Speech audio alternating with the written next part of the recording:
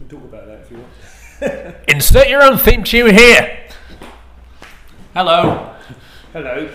It's just me, Nick, today, so welcome to Citizen of Nowhere, or Citizen of Nowhere. Carey is away, and by away, I mean he's not away. I am. I'm in Edinburgh, and I'm with, I guess, Simon Evans. Hello. Hi. Also away. Yeah, we're both away. We should stop looking at the microphone. We really should. Like it's going to react back to us and nod. Hello, down there. Yeah, I mean, I don't know how this is for you, but I'm staying in the same flat as my wife for longer than I have done in about a year. Oh, really? Yeah. Oh, that's interesting. No, I'm not doing that at all. I stay for the first 2 weeks of the festival with Dominic Frisby in the basement flat that belongs to the house of Merrin Somerset Webb, who is an editor of Money Week that Dominic writes for, and is the regular contributor to Simon Evans Goes to Market that I write and present on Radio 4. So she's a sort of triangulates our friendship, which obviously our friendship goes back to sort of mid-90s. But they've got a lovely house. Actually, ironically, really, used to be the Scottish Labour Party headquarters, I believe. Right. Now it is in the hands of fund managers and libertarian free marketeers. That's why I used to live in Crouch End, which is going through a similar trajectory. Anyway, they've got a lovely house, and it's only a very short walk from where we are now, but they go away for the first 2 weeks of the festival. They go to Shetland, and they let us use their basement. A couple of other people live upstairs, come and go. Then they come back and have a sequence of guests come and visit them and go to shows and so on, and we have to move out. And that's why you moved into this exactly flat, yeah. So we've got a nice flat here, which we're sharing, me and Dominic and Andy Zaltzman, and then which is the same. That's the same group as last year. Configuration was last time, yes, exactly. Because Andy came up only for 2 weeks, I think, last time, and so he only needed it for 2 weeks, and so the three of us have this, brand new need in the middle of the festival. I just said hello to Andy, and as I was doing so, his entire family gradually emerged from the room behind him. He's got his family here. I don't have mine here. My wife has been on holiday with them in Europe, interrailing quite bravely with a 15-year-old girl and a 12-year-old boy. And she got away with it almost until the end, and then Edward came off a Segway in Vienna and sort of crashed into a cycle lane and broke his wrist. So, well, so I'm not laughing. I'm not laughing at your son's injury. I'm laughing at the explanation. Came off a Segway in Vienna. I think it was a sort of tour guide. She booked a tour and she didn't realise there'd be sort of owner-operated motorised transport involved. For a 12-year-old. He said, "Oh, it'll be fine," but it wasn't fine. I don't think that. At least it was at the right end of the holiday. It didn't ruin the whole thing. Yeah. Well, comedians, we've all had things ruined by segways. Yes. That's right. He's getting the hang of just how important they are to get smooth. Yes. Years ago, because my wife did the music arrangement for them, the Segway Sisters, 3-part harmony group that used to do, and they do, "Rape Me" by Nirvana, but in gorgeous 3-part harmonies. Yeah. And they got Segway to sponsor them, and Segway gave them Segways they could use around Edinburgh. About a week before the festival, the Scottish government decided that Segways aren't a proper vehicle and you can't use them in any kind of public. Yeah, that's the case in England as well. They're technically illegal. You see people occasionally in Brighton who are... and there's a thing called, I think it's just called One or something, which is like a single wheel with a little sort of hub either side of it that you can stand on and that moves around. Maybe you can. I've had a go at one. But I haven't. I've never tried it. But I've seen people in Brighton using those. But I think they're all technically illegal. But it's just a question of whether anyone blows the whistle. But I mean, they're hilarious. We all want to become like the sort of jetpack. They're the sort of compromise, aren't they? The jetpack compromise. You kind of this will do for now. Then. Yeah. And if it worked, it would be great. But unfortunately, what they're replacing is pedestrians. If they were replacing cars, I think it'd be a tremendous idea. But instead, what you've done is increase the sense of sort of panic and discomfort of walking along the pavement rather than the amount of congestion on the roads. Absolutely, yeah. I saw a guy in Salford, Media City in Salford. Yes. Just sort of zooming along one of those with headphones and sunglasses on. Yeah. And you could just tell he had his own theme music in his head. Yeah. Just... Yeah. Just sort of... I think Media City is probably the ideal location for them, though. Really, I mean, that's exactly what Media City needs to make sense. You know, the fact that it now takes 4 hours to appear on BBC Breakfast in the morning to give a sort of 3-minute interview or something. You know, you need to be able to have. There needs to be some payoff. There needs to be some sort of 4 hours. Oh, you mean to go to Salford from? Yeah, from London. That's very London-centric of you. I know it is. Yes, unfortunately, London remains the capital, so that's still, I think, a reasonable. I mean, it is noticeable. I'm leaving a gap in case you want to edit out the song. Oh no, we don't edit this. You don't edit out, so it's okay. It is noticeable how the quality of guests has deteriorated on BBC Breakfast, I think, since it went to Salford. And it's not unsurprising because it's your whole day. I mean, it's fine, yes, if you want to only draw from people who live in the Northwest, then obviously it's a great advantage.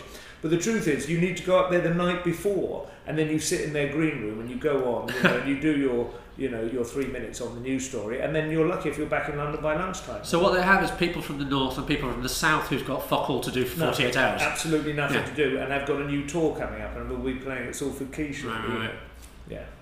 So I'm not saying the people of the Northwest are of a lower quality to those of London. I'm just saying there's roughly 10 times as many inside the London metropolitan area as there are inside the Greater Manchester area. You know, it's just got the stats. Are just That's true. There are more of them. Yeah, I was going to try and object somehow. Well, when it was in London, you only got Northerners who had nothing to do. Hebden Bridge guys.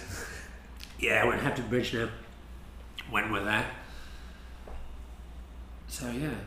And you don't live in London either, do you? No, we're in Hove, which is south of London even. Yeah, even more absurd. I was bullied into moving there. It was a ridiculous place to go. Should not have moved to Hove. I mean, it's all right. I like the people there and everything, but it makes no sense if you're a touring comedian. You couldn't have... I mean, I suppose Penzance or something would be even more... But even then you would be sort of obviously eccentric, which is, appealing in itself. But, I mean, really... Yeah, people would say, you mean the guy who lives in Penzance? Yeah. Oh, that one. Yeah, the ornery old codger. Scrawling on the underside of vegetable boxes with a crayon. But Hove, people think you can just pop into London as if you're on the tube, whereas in reality, almost always 2 hours door to door to any appointment I have in London, outside of Victoria itself. And it's famously reliable trains as well. Well, exactly. If Southern wasn't such an utter catastrophe, I mean, at least they are famously awful, rather than just rather than just being rubbish. But I mean, people, constantly complaining about Branton and Virgin. Every time I get on a Virgin train, I'm amazed at the improved quality. It's astonishingly comfortable and silent. They feel pretty plush. There's a few of them. I think the ones, the Pendolino, that they were advertising them as a great place to do business. Yeah. And then whatever they made, whatever the design was for the hull, as it were, you couldn't get a mobile signal. Oh, right. Inside them. Oh, I haven't noticed that. Well, I mean, that's the thing. But this is a while ago. From Hove to London, we go through the South Downs and then what's I think roughly called the North Downs, and you lose signal all the time. I mean, any signal at all, not because of the construction of the train, it's just not there. And I mean, I am absolutely baffled because a huge part of Brighton's pitch as a place to move to is it's like London by the sea, where you can work, you can get involved in web design, you nip in and out of town all the time. God, I don't know how much it would cost to erect just like a phone mast every 50 yards all the way up the line, but I'm sure if you charged Brighton property owners £1,000, each, just broadly an extra £1,000 on your council tax as a one-off, completely overhauled the comms network between Brighton and London, it would add like £10,000 to their property value instantaneously, because it's all people really want. It's somewhere nice to live that isn't, hideously urban, and i.e. Brighton, but you can keep a phone signal on the way. People wouldn't even notice that the trains had come to a halt. Couldn't the train line do it? Well, of course they should, yes. I mean, all these people should, but nobody I mean, I would have thought just like a phone line would do it, but of course they don't need to, because it's all roughly, they're not going to lose or win any business on that. So you really got to think who in that situation is actually going to get the most marginal gains from having phone lines. It's not EE. EE are not going to sell any more contracts just because they've got the Brighton line. Yeah. Whereas if you're actually selling property in Brighton, and you can go, and it's fine because you won't even notice how long your train journey lasts. Whereas if you lose signal every 5 minutes, you really fucking notice how long that journey is taking. That's my implication anyway. Yeah. I'd like to do that. I would like to, if I had one, I was thinking about it sometimes, but I sometimes think, should I get involved in politics instead of just pontificating? I think politics is like, I think this is probably what's going on for a lot of people now. It certainly seems to be symptomatic, is that politics overall in the old-fashioned way is just so tiring and dispiriting, and there's so much compromise and it's so impossible to move and there's so little elbow room.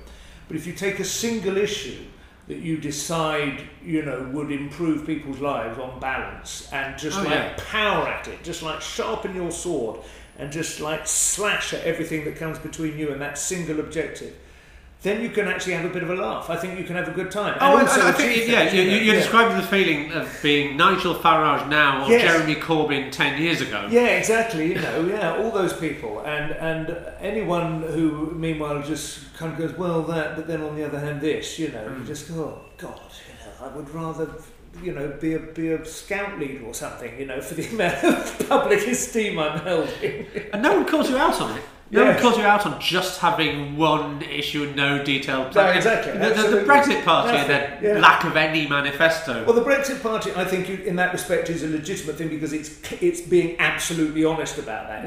Its only purpose is to hold the government to account for winning the referendum.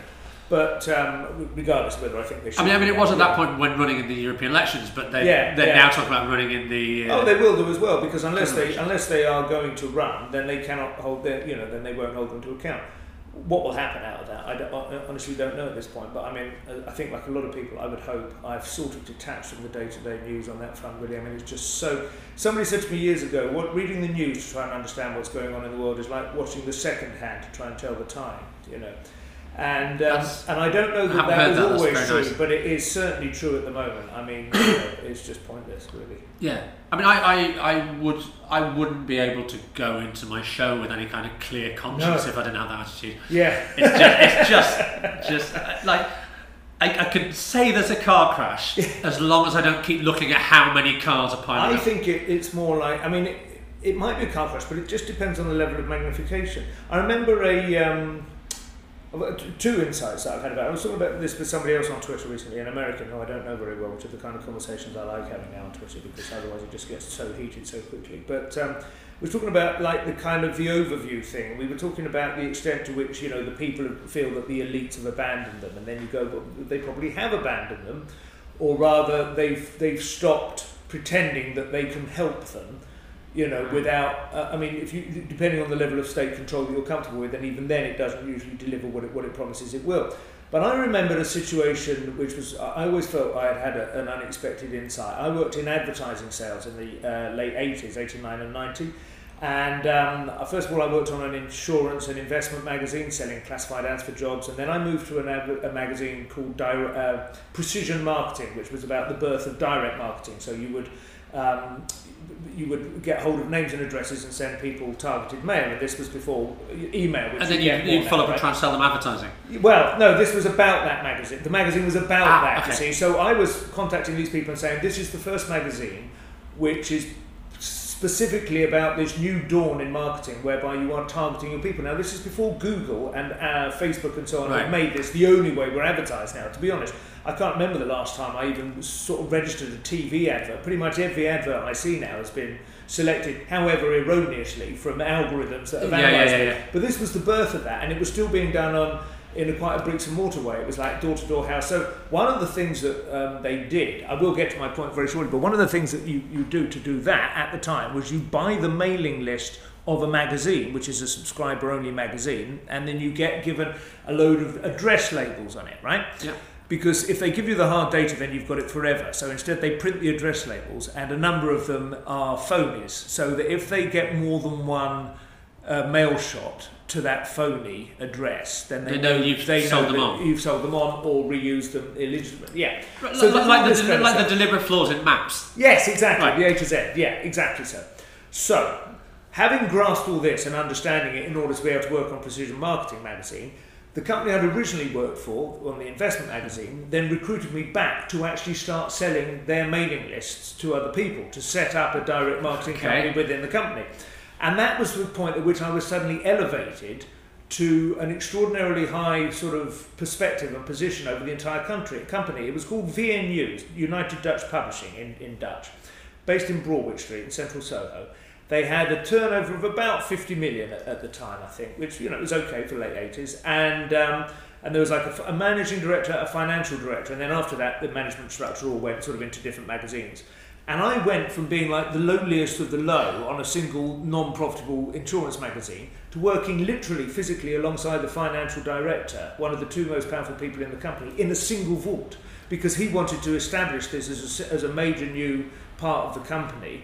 And he wanted to get personally involved. He thought this was the future, so he was on it hands-on a day-to-day basis. I had access to all the information about circulation that had previously been denied anyone who was in sales. You were just told the official story. This goes out to 50,000 decision makers in IT. With the pass-around rate. Yes, exactly.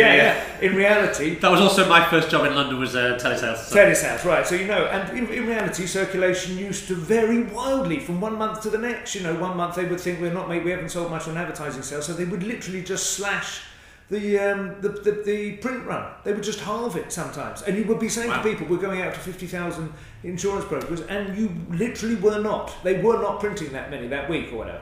I saw all of this information. I suddenly understood all the different things that had to be kept in balance, in order to keep the company viable, And the change in perspective was almost physically dizzying. I almost felt like a sense of vertigo. Suddenly you were like an eagle soaring above this whole, you know how like when you zoom out of a map and you start with your house and then it becomes your block and then it becomes your little town and then that, it was like that all in one go.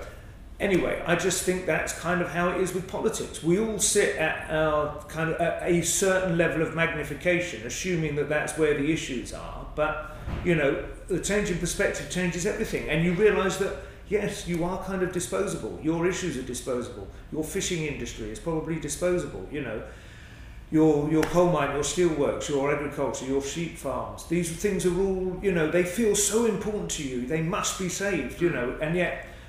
To people who are trying to balance the whole system out, they cannot possibly hold them all in any kind of respect. Yeah, I mean, there's also the issue that if you're in the job of trying to balance those things out, you're given the data as it is now. Yeah. Whereas people who decided this was their issue whenever they decided it are probably working on some pretty old models. Yeah. In a bit, Hans Rosling. Yeah. Fatfulness. Fatfulness. He wrote a book called Fatfulness, and he has various kind of TED-style talks where he asks his university-educated audience multiple choice questions about the world, and they, in huge percentages, get things wrong because they're working on. They're working on the last time they learned the answer to this question, and the answer's fucking changed. And it's almost invariably a much more pessimistic answer, wasn't it? That was his message, really. We should be much more optimistic about the world. It turns out that female literacy in Africa is like twice what anyone ever expects it to be. The average family size in Bangladesh is like 1.8 kids or whatever it is. Yes. These things happen really fast. There's a guy I follow on Twitter called Noah Smith. He tweets under No Opinion, spelled Noah Opinion. Right. And he's an economist, American economist, broadly on the left, I would say, but very smart guy. Big fan of Japan and interested in their economy and culture. And he's pro-immigration in America, but in a way that he also at the same time wants to reassure people that these waves, these tides of people coming in across the southern border is old news, and he produces information to demonstrate this, and yet it's extraordinary how out of date. The funny thing is, to be honest, if Donald Trump had come along 20 years ago and promised to build a wall, he would have had a point, because there really was unchecked immigration on a huge scale coming across that border, and there wasn't much else to do about it, and obviously, of course, drugs were coming across as well. Now, actually the net flow is negative, I believe. And that's largely due to the reduction of family sizes in Mexico and Central America, all those places like Honduras and Guatemala and so on. Much, much lower population density, and that is basically what drives immigration. If people, if there's enough room where you live, you don't tend to just take up, your bedroll and walk for 1,000 miles, however much you've been promised.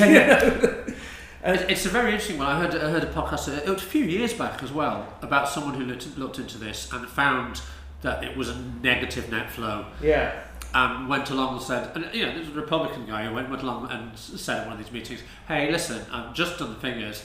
And we're good. There's no problem." Yeah. As though this was good news to them, but it's not good news to them because it's I mean, my show this year in Edinburgh is all about tribalism and how many of the things that we think are our opinions are actually stamps of tribal loyalty. Yes. And somebody said something very much. Oh God, who was it? Was it Chesterton or something like that? The average man has far fewer original opinions than he believes. But on balance, this is probably a good thing. The ones he's made out better than everything he'd come up with on his own. Something along those lines. But you're right, of course, yes. We're extraordinarily mimetic as a race. I don't know if we talked about this last time, but I encountered this philosopher, René Girard, maybe 18 months ago, 2 years ago. From bizarre source, actually, I was reading up about Facebook, and one of the major investors in Facebook in the early days was Peter. I always want to say Thiel, although some people say Thiel, but anyway, Thiel. Yeah, Thiel, I think Thiel. And very, very clever guy, unusually right-wing billionaire, gay investor, and sort of venture capitalist. Quite an interesting combination of sort of personality traits. And technically Eric Weinstein's boss. Weinstein, that's right. Yeah. Yes, exactly. Yeah, yes. So he is, and I would love to be a fly on the wall for their conversations where they don't feel they have to kind of dumb it down for them. Eric Weinstein has a new podcast, and the first guest is Peter Thiel, and it's a good 2 to 3 hours long. Oh, very, very interesting. I'll have a listen to that. I didn't know that. That's interesting. So Thiel was a fan of Girard. He said he read about him at university. Girard is a philosopher. He was American-born but French, sort of ethnically French, and he returned by the end of his life to the sort of old-fashioned Roman Catholic French Church, essentially, at the end of his sort of philosophical peregrinations. But his great insight was that humans are so much more mimetic than we realise. Everything we do is essentially what we've seen other people doing, and in particular, everything that we want is what we think we've realised other people want. Not necessarily what they even have, but what they want. So things they've deliberately gone out and bought. So if you see that somebody's got like broad shoulders, you might go, I want broad shoulders. Of course, yes, but that could be just genetic. But if you see that they've bought, a nice watch, of course, and we know this is how advertising works, and we see George Clooney, and these things are constantly triangulated. George Clooney's wearing that watch, therefore I want one. And of course we understand this, but he said you don't understand just how deep it is, just how fundamentally absent any original desires are, how it's all mounted on this mimetic thing, how it's just this constantly, and he goes on from that to describe the scapegoat mechanism, because I'm going off on a little bit of a tangent, but I think it really is useful to understand the modern world. He believed that in the pre-Christian era, most European tribes kept their tribal loyalty and their tribal cohesion by having occasional eruptions of violence whereby what was perceived to be a contaminant would be thrown out. And the reason they needed this was because mimetic desire inevitably creates conflict, because you don't just want what's yours, you want what other people have got, like intrinsically and fundamentally. And so obviously there's going to be jealousy. And then everyone goes, why can't we all get along? And somebody goes, I think it's because he is like a goblin, or something. And it will be a child born with a club foot, who will be perceived as a sign from God, and they will drive him out. Then they will tell stories in which a child with a club foot turns into a dragon or a monster that was slain by the great hero or whatever, and they all congratulate themselves. They create this myth which helps the tribe to sort of believe in its history and its fortitude. And then he said Christianity came along, which the myth of Christ essentially was based on all the other great sort of prophets of the Old Testament, who are all essentially scapegoats themselves. Joseph and his technicoloured green coat, all that. These guys are always the underdog, and the difference between the Jewish sort of tradition is that they tend to identify with the underdog, and they tend to be sorry for him. And Christ as an entire group of people who have been as once cast out. Exactly, even though this is from the days when they had Israel to them, they had, the lands around Judah and Galilee and so on. But even so, they had that kind of approach. And once Christianity, Christ, of course, is the ultimate scapegoat, is literally nailed to a cross for our sins, basically. Yeah. And once we had that turned everything on its head, and you had a sort of a mythical structure that allowed society to become interlinked and interconnected in a universalist approach, basically, rather than a tribe with its own particular sort of proprietary myths. And that's why you could have the Holy Roman Empire and the whole of Christendom.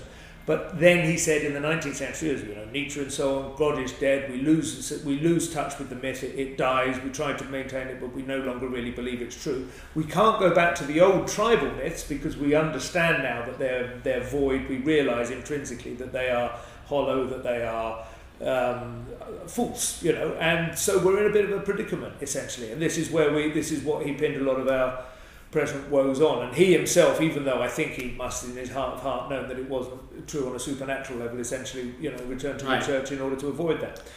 But I think that's individualism versus communitarianism of some sort. Yeah. Is a big. But I think that's true, and that thing of like a tribe needs a myth. There's a lovely quote I use in my show when I remember, which was Karl Deutsch. He says, "A nation is a group of people gathered around a common error as to their ancestry and a mutual dislike of their neighbours," which is marvellously dismissive. But you could change error for myth, and you've got the same sort of basic idea. Yeah. And that's, that's what humans are like. We want that. We want some kind of connecting principle to gather around. Because apart from anything else, we can't trust each other to behave in predictable ways if we don't have that shared mythos. That we all believe something intrinsic that isn't, just the physical reality in front of our eyes. Or sacred values, some kind. Yes. Which, and Jonathan Haidt, The Righteous Mind. Yeah, when he started writing The Righteous Mind, he was writing it as a guide for liberals on how to talk to conservatives. Yes, and that's not how he ended up. But he, a lot of it was about stop just trashing their sacred values and talk about. He talked about it even in the first. Did you read his first book, The Happiness Hypothesis? I've skim read it, and I have a thing called Blinkist that gives you a little. Oh yeah. Dominic, funny enough, introduced me to it. I haven't used it yet. I recommend reading that. They're very summarised. It's really worth all your time. I've read it 4 or 5 times. I think. The Happiness Hypothesis. Okay. I almost read it like the Bible, just to remind myself of these eternal verities. It takes essentially eternal verities in Buddhism and Christianity and Islam and so on, and then it sort of matches them with modern scientific, psychological understandings and neurological insights and so on about how the brain really works, and tries to address. And it says, for instance, on a very simple level, for instance, it says Buddhism teaches that life is suffering and you must make your peace with that. And it says, but to be honest, no, it isn't. It isn't nowadays. It probably was. In the 3rd century BC India, there was probably quite a lot of suffering quite quickly. I think there's sometimes when you hear someone like Jordan Peterson go on about how much life is suffering. I'm not going to do the impression, but not so much. Not for everybody. No. The end's probably not brilliant. Quite a lot of it is good fun, and if you make good choices, you can avoid most of the bad stuff. Sooner or later, something bad will happen. Yes, somebody you love will die, but you can make your peace with that. You're not going through life with a weeping sore, which is really miserable. If I've had one occasionally and not been able to get to medical facilities, and that really is suffering. That's how a lot of people lived at that time. So he adapts that kind of. So is it wise to sort of expect that much bad stuff, or should we set our heights a bit higher? But anyway, nice. he talks in that, and what went on to be the Righteous Mind.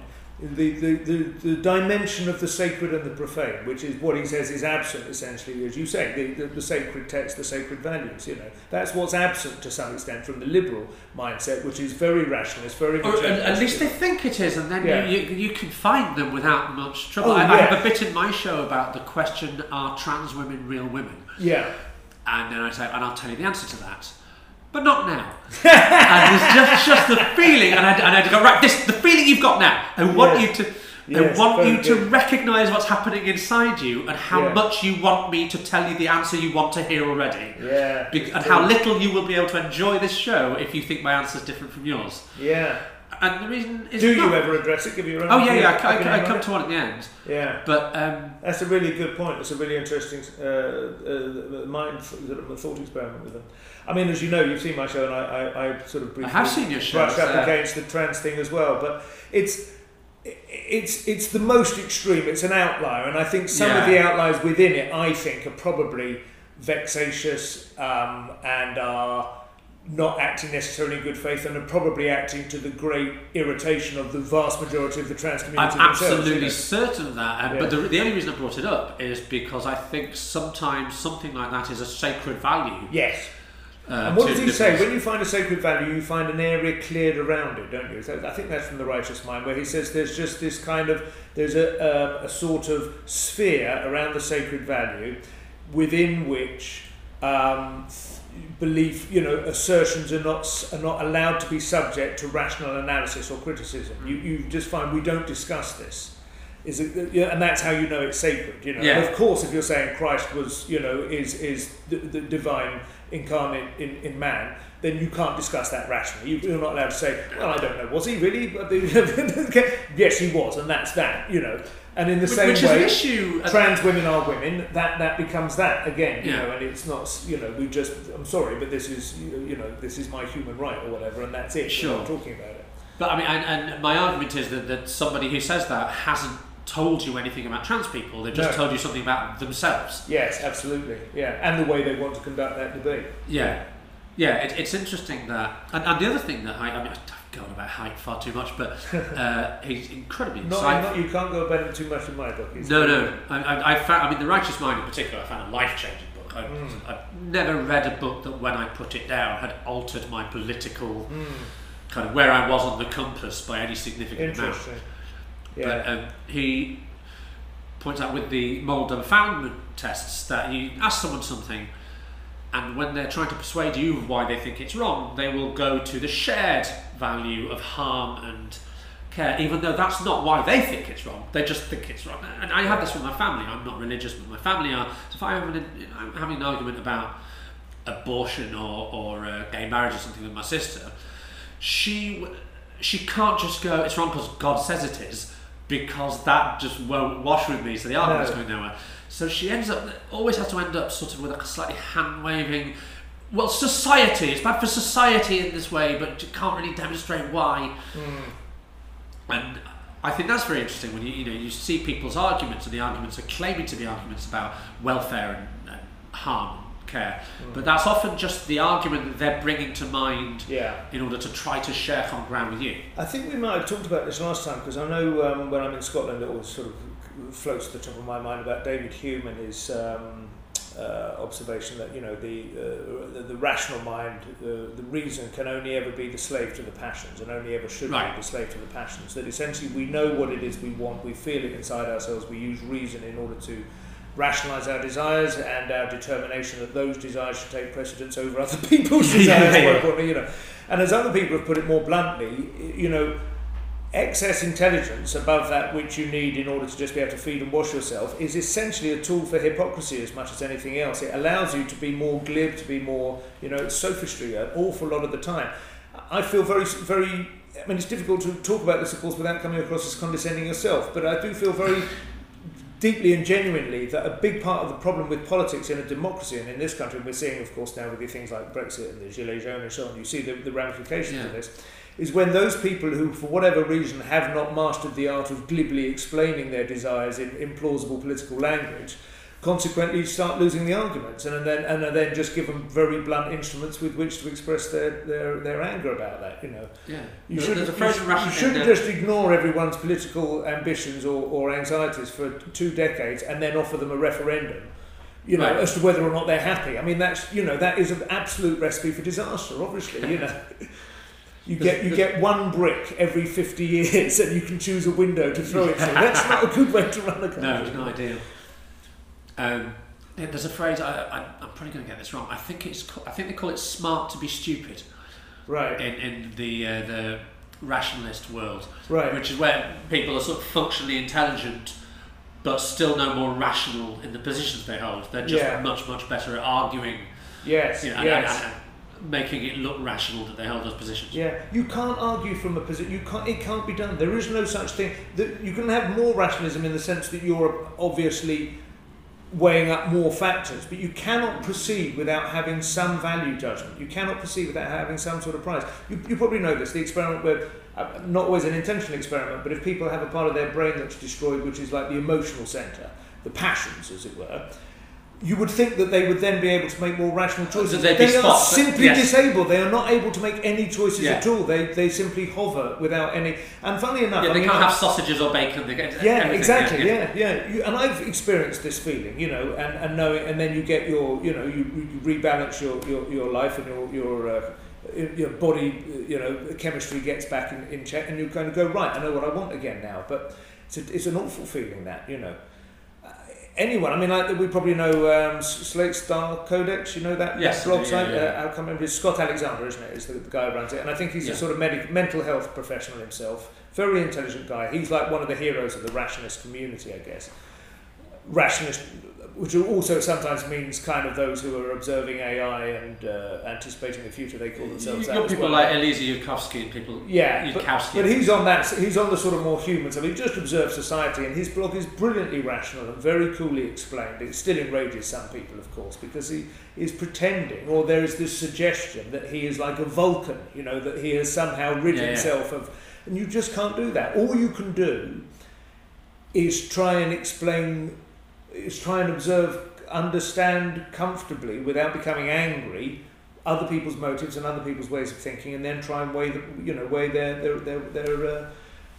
up as which are more valid. But you cannot proceed without some sort of prior, I don't think. Well, you need the prior to be a proper Bayesian. You need priors, yeah. Yeah. I don't know what mine are. That's the funny thing. I've never quite known what mine are. I mean, obviously, I want to be comfortable. I want to be able to enjoy a decent life, but I don't hanker after, excessive wealth. So I'm not sort of. I'm comfortable enough in that respect. And most of the sort of irritations I have in my life, I direct at, immediate, contact. So I've never been quite sure how I would like to see the world work, but I think the important thing is to be, at this stage, is to be realistic about what the outcomes will be from any proposed actions that you take. I think that's where we should focus. Yeah, that's where we should focus our efforts at this point. I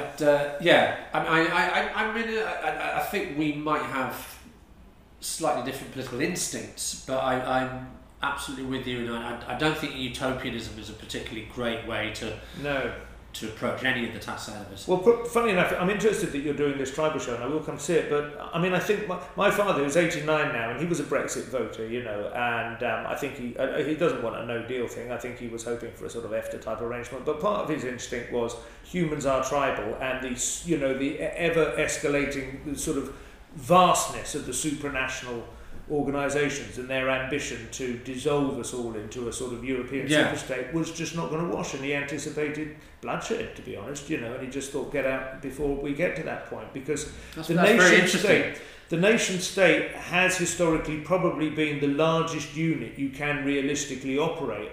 The tribal instinct act, and even then it's been harnessed and distorted and stretched. You're told a series of lies and myths and common errors in order to keep you loyal to the nation, but at least it's a manageable thing. And in European terms, historically, of course, there was a lot of war, but at least those nations, they had a united culture, they had a flag, there was usually a vernacular architecture and so on, which gave people a sense they were part of something. In America, the loyalty is very much more often to the state than it is to the United States of America. The state is the level at which most people's sort of mindset operates. Most people go, I'm from Utah or whatever, and they will feel that in some meaningful sense, rather than I'm an American, because a Texan he wants nothing to do with California, Well, until they're attacked. Yes, I don't want to bring the fucking guy up again. I went to see, finally playing in concert together, Jonathan Haidt and Nick Clegg.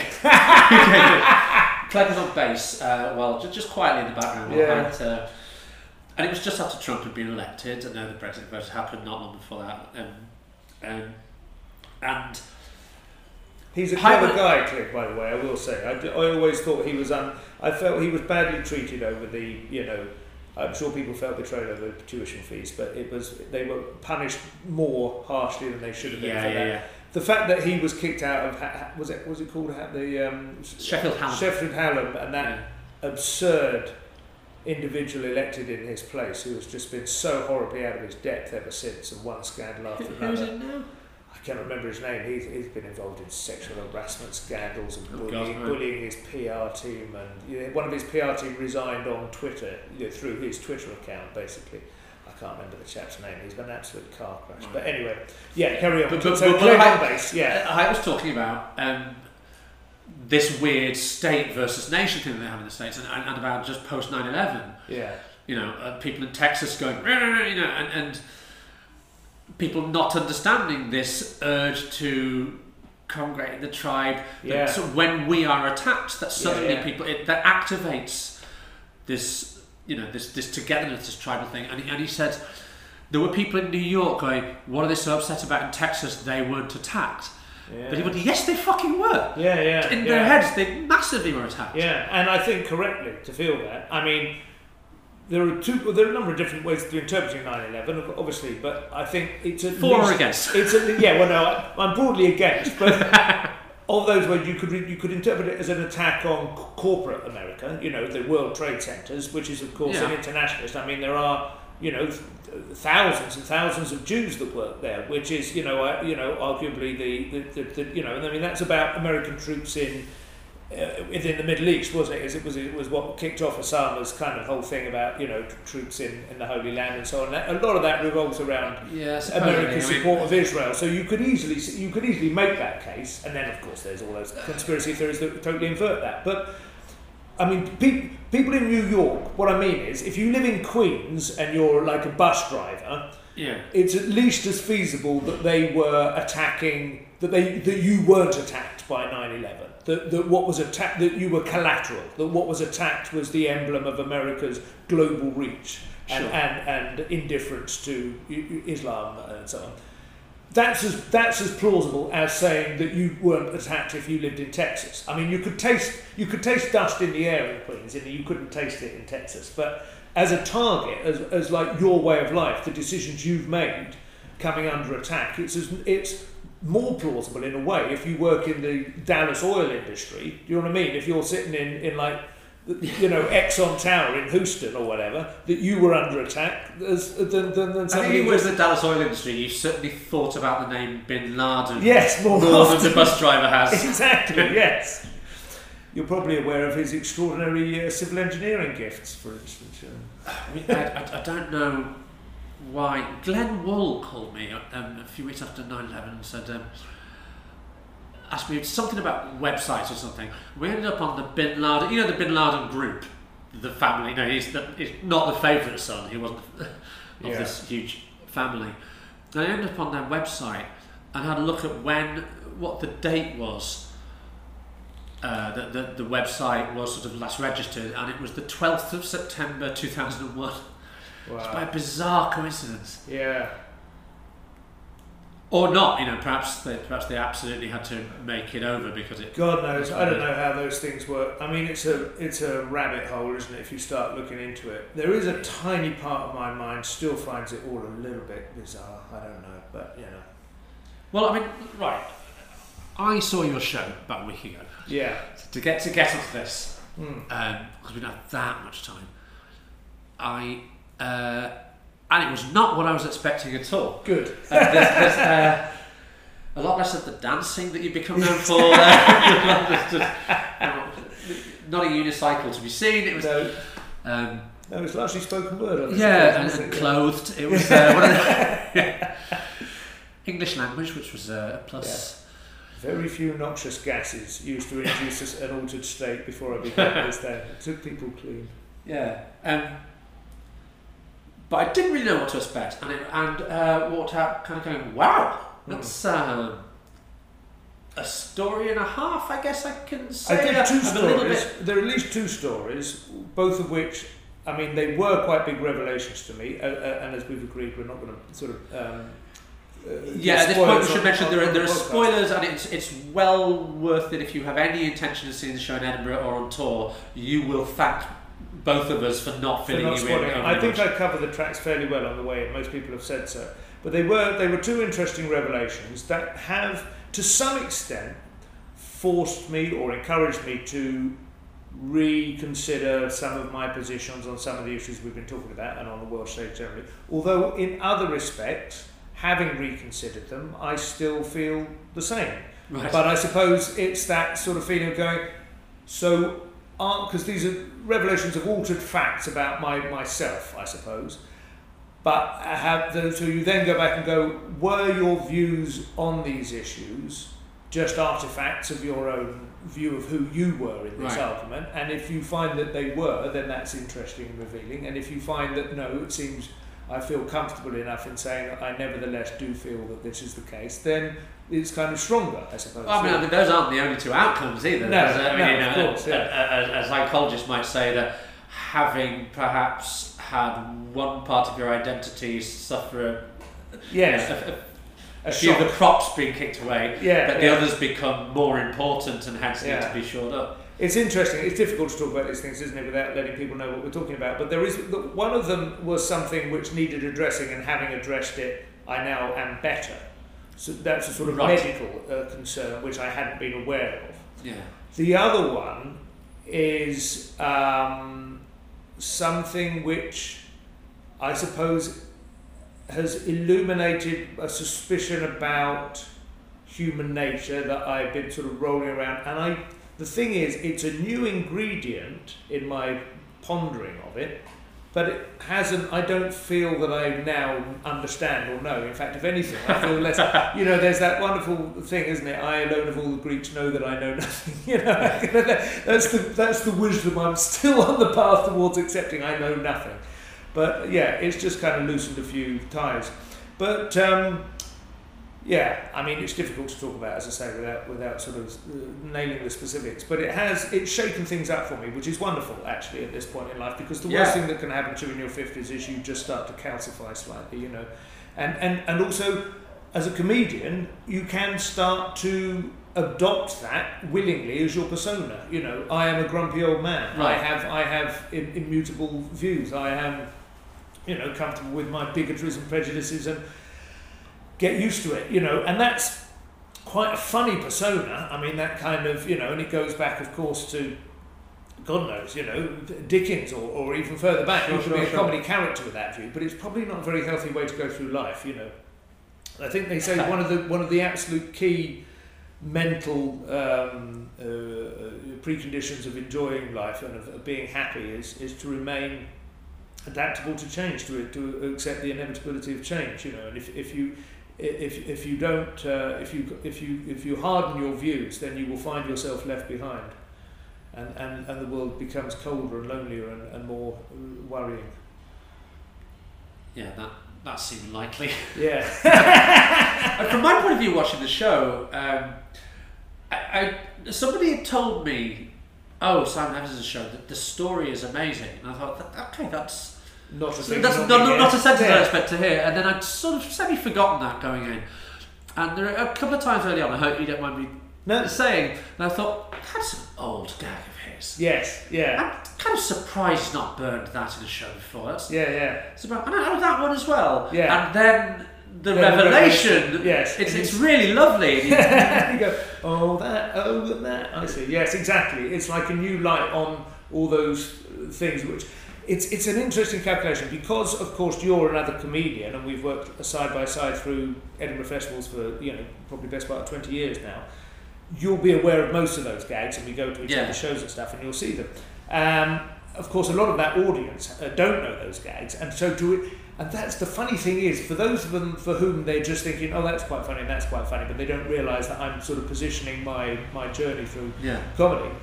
It almost feels like more of a con on them, even though they're enjoying it for the first time, because they don't realise, what I'm doing, and I'm almost as though it were. Hey. Hello.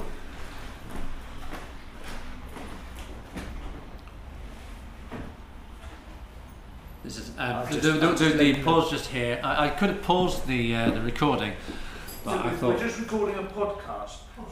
Sorry, it's okay. Don't worry, we've paused it. But do you want to stay in the room or? And we're recording again. Sorry about that. I should explain that what happened there was, as almost anywhere in Edinburgh, a man with a guitar walked through. Yeah, that's right. we have a couple of buskers. They come and do half an hour in the kitchen occasionally. So I am slightly in that. It's not a big deal, but I do feel that slight sort of moral conundrum as to whether or not I'm performing a confidence trick on those members of the audience who don't realise that I'm performing that they should be feeling, they should be laughing at this old material, but at the same time they should be thinking, where's this going? Because some of this stuff's a bit old, Right, even though I am saying that out loud. I did a routine in 2012 about football fans or whatever. Yeah, but I think on balance, as I say, everything comes together in the monkey's fist at the end. Monkey's fist. Yeah, it's a knot. as I say, not a masturbation technique. Right. But, it's a thing that A sequel by Edgar Allan Poe. Yeah, the monkey's paw is that Yeah, the yeah. one that's sort of cursed, isn't it? The monkey's fist is a sort of ball you can tie on the end of a rope in order to be able to give it enough weight that you can then fling it across to another ship. Ah, right. It looks like a sort of like fingers interlocking, like in two hands. That makes sense. It absolutely sounds like pig's ear. You made a Yeah. right monkey's monkey's fist of fist that. of that, but in fact it's a very difficult thing to do Yeah. beautifully. Okay. Yeah. The Turk's head is similar, of course, which is like one that looks a bit like a turban. Oh, okay. Yeah. I didn't know that one either. I mean, this is Boy Scout, 1976 to 1983, I think. And, been living by the Knotting sea was now my for a big while. thing. Yeah, that's right. Yeah, that's my main attraction to the ocean is the opportunity to use knots. That's it. So, are you enjoying doing the show? Yeah, I really am. In fact, the one thing that I'm finding irritating is I run out of time every single night, and I've always gone over by a couple of minutes. Not always, but last year I did too. But now I've got like 30% too much stuff, and I just want to keep talking about it, you know, and I want to go into more and more detail. And I mean, I could, of course, the ideal thing would be to cut some of that older stuff, which is amusing because it's thrown into new light. But I don't know, it's just the shape and size and balance of the thing, but I really feel like I would really happily do an hour and a half. Because one of the interesting things about it, having a revelation in a show, there is a traditional thing that every comedian knows in Edinburgh where you do an hour, there's something called the 40-minute lull, at which point the audience have sort of heard enough, they start shifting and like shuffling a little bit and yawning, and then if you're good, you just work through it and it picks up again, and as they know they're coming to the end, they feel that kind of elation that they're about to be released. But but if you hit them with a big revelation at about minute 38, you know, that just blasts through that. They're suddenly in a new space altogether, and that has made a huge difference to how I feel about the show. But I think also it means that when it gets to the end, I'm not ready to finish either, because normally as a comedian you're ready to finish because you're aware you've kept them long enough. You know, It's very and again, sort of not. It hasn't not hitherto your style. No. But watching it, and it's clearly something that's happened recently, and there's a lot of this and this, and you even do the thing that people do when they're telling a story that they haven't yet honed as a story. Yeah. That there's information that we didn't need to know. There was some mess yes, with the emails. yes, Anyway, 4 yes. emails in. That sort of stuff. You go, too much detail. I think but it's really raw. No, it's funny when you're absolutely right, and you're right. Also, I mean, I think I'm aware of it, but also quite like it, or at least I'm not in a hurry to eliminate that sense of it being told as though you just met somebody at a party and go, "Have I told you, by the way?" What's happening with me right now? Yes, exactly. Yeah. And of course, what's happening in my head is like I'm watching a thriller, going, "Oh, but hang on. Oh God, I wonder if." Yeah, exactly. And then you start guessing endings, but it's lovely. It's what a lovely show to watch, because you have that sense of a film. The thriller thing exactly at about minute 40, and then by the end, hopefully, it changes into something. I know this sounds utterly bizarre, but I think to some extent my template for it was the Da Vinci Code, which keeps you guessing all the way through. Obviously, as a work of literature, it's risible, but as a work of plotting and maintaining your. I mean, it had me in a vice-like grip. I finished that book at 3 a.m. in the Cardiff Glees Hotel. I read the whole thing in one sitting. Yeah, just like, oh my God. But at the end, it becomes quite sweet and personal and intimate. It's about his relationship with the young woman, you know, that he's, you know, and there's this kind of sense that family sort of takes over from what feels like almost like a world-scale conspiracy theory and murder and intrigue, kind of comes back down again to a human scale. And although that is a bit of a huge ambition, that's kind of what I wanted to have in it, and that's where I hope I felt we get there, you know. It's not that ridiculous. I mean, again, without wanting to give anything away, you do find yourself part of something that's kind of spans the globe in a... Yes, absolutely. I mean, it would make a good film. Yeah. Well, I mean, there are possible other applications of the story, but as I say, there are other people involved in the story, as you're aware. Of course, there may be the possibility of doing that. I don't know about a film, but there are other ways to tell the story, and I'm sure they'll be explored. So hopefully Make a hell that's of a been enough poster. of a taster for people. Will Yeah. you just tell us what this is? And so you'd always thought of yourself as male. Yes. But it really is something that you can't take Yeah. too much. I immediately told my wife and Arthur Smith, who I was living with. Oh, did you? I went, his name but was I said, Arthur Smith. if there's any That's chance you're going to see this, Yeah. I mustn't tell you. And he went, Yeah. no, well, I'm not going to. I'm like, well, in that case, Yeah. fuck me. Funny enough, I saw Arthur Smith at the Bath Comedy Festival. Man, Nick. Oh, yeah, Nick's did. Yeah, he was hosting a thing in an extraordinary house that's on the I was river. supposed to go, but I had a writing Oh my job all god! day. You should have just for the house. I mean, I think some people who rent it from like a billionaire, and it's like a really old, classic sort of Edinburgh house with passages going up, and it's like something actually like that antique fella would live in the Da Vinci Code. You know, Nice, the one with the yeah, astronauts and everything. You know, and Priest it looks out. holes and- Yes, yeah. exactly. It looks out over a weir on the river and everything. And Arthur was there talking with Stephen Frost and Andy Smart, and he said, "Oh, I've been told your show is very good." So that was presumably by you. Thank you very much. But because he's doing one which is sort of like quite personal as well this year, isn't it? About his dad, About yeah. his dad. So it's finished now. Yeah, I'd like to have seen that. Sid. It's a very lovely show. Yeah. And Kirsty, my other half, does all the music for it. Missed out. I'm such a fool, but he wouldn't do a full run. Yeah, and when I just can't go and see things in the first couple of weeks at the Fringe, I just find it really difficult. I'm the same. And we're now, I mean, I don't know when this podcast is going to go out, but this is now the third week of the Fringe. Yeah. And I am suddenly going to have Yes, to patch pack through everything. Yeah, Yeah. exactly. Yeah, couple yeah. days. Well, what do you think? It's been lovely. I feel as if I've spanned a natural arc of conversation. Yeah. That feels good. Thank you very much for having me back on. It's been a real It's pleasure. an absolute pleasure. Cheers, Simon. Thank you.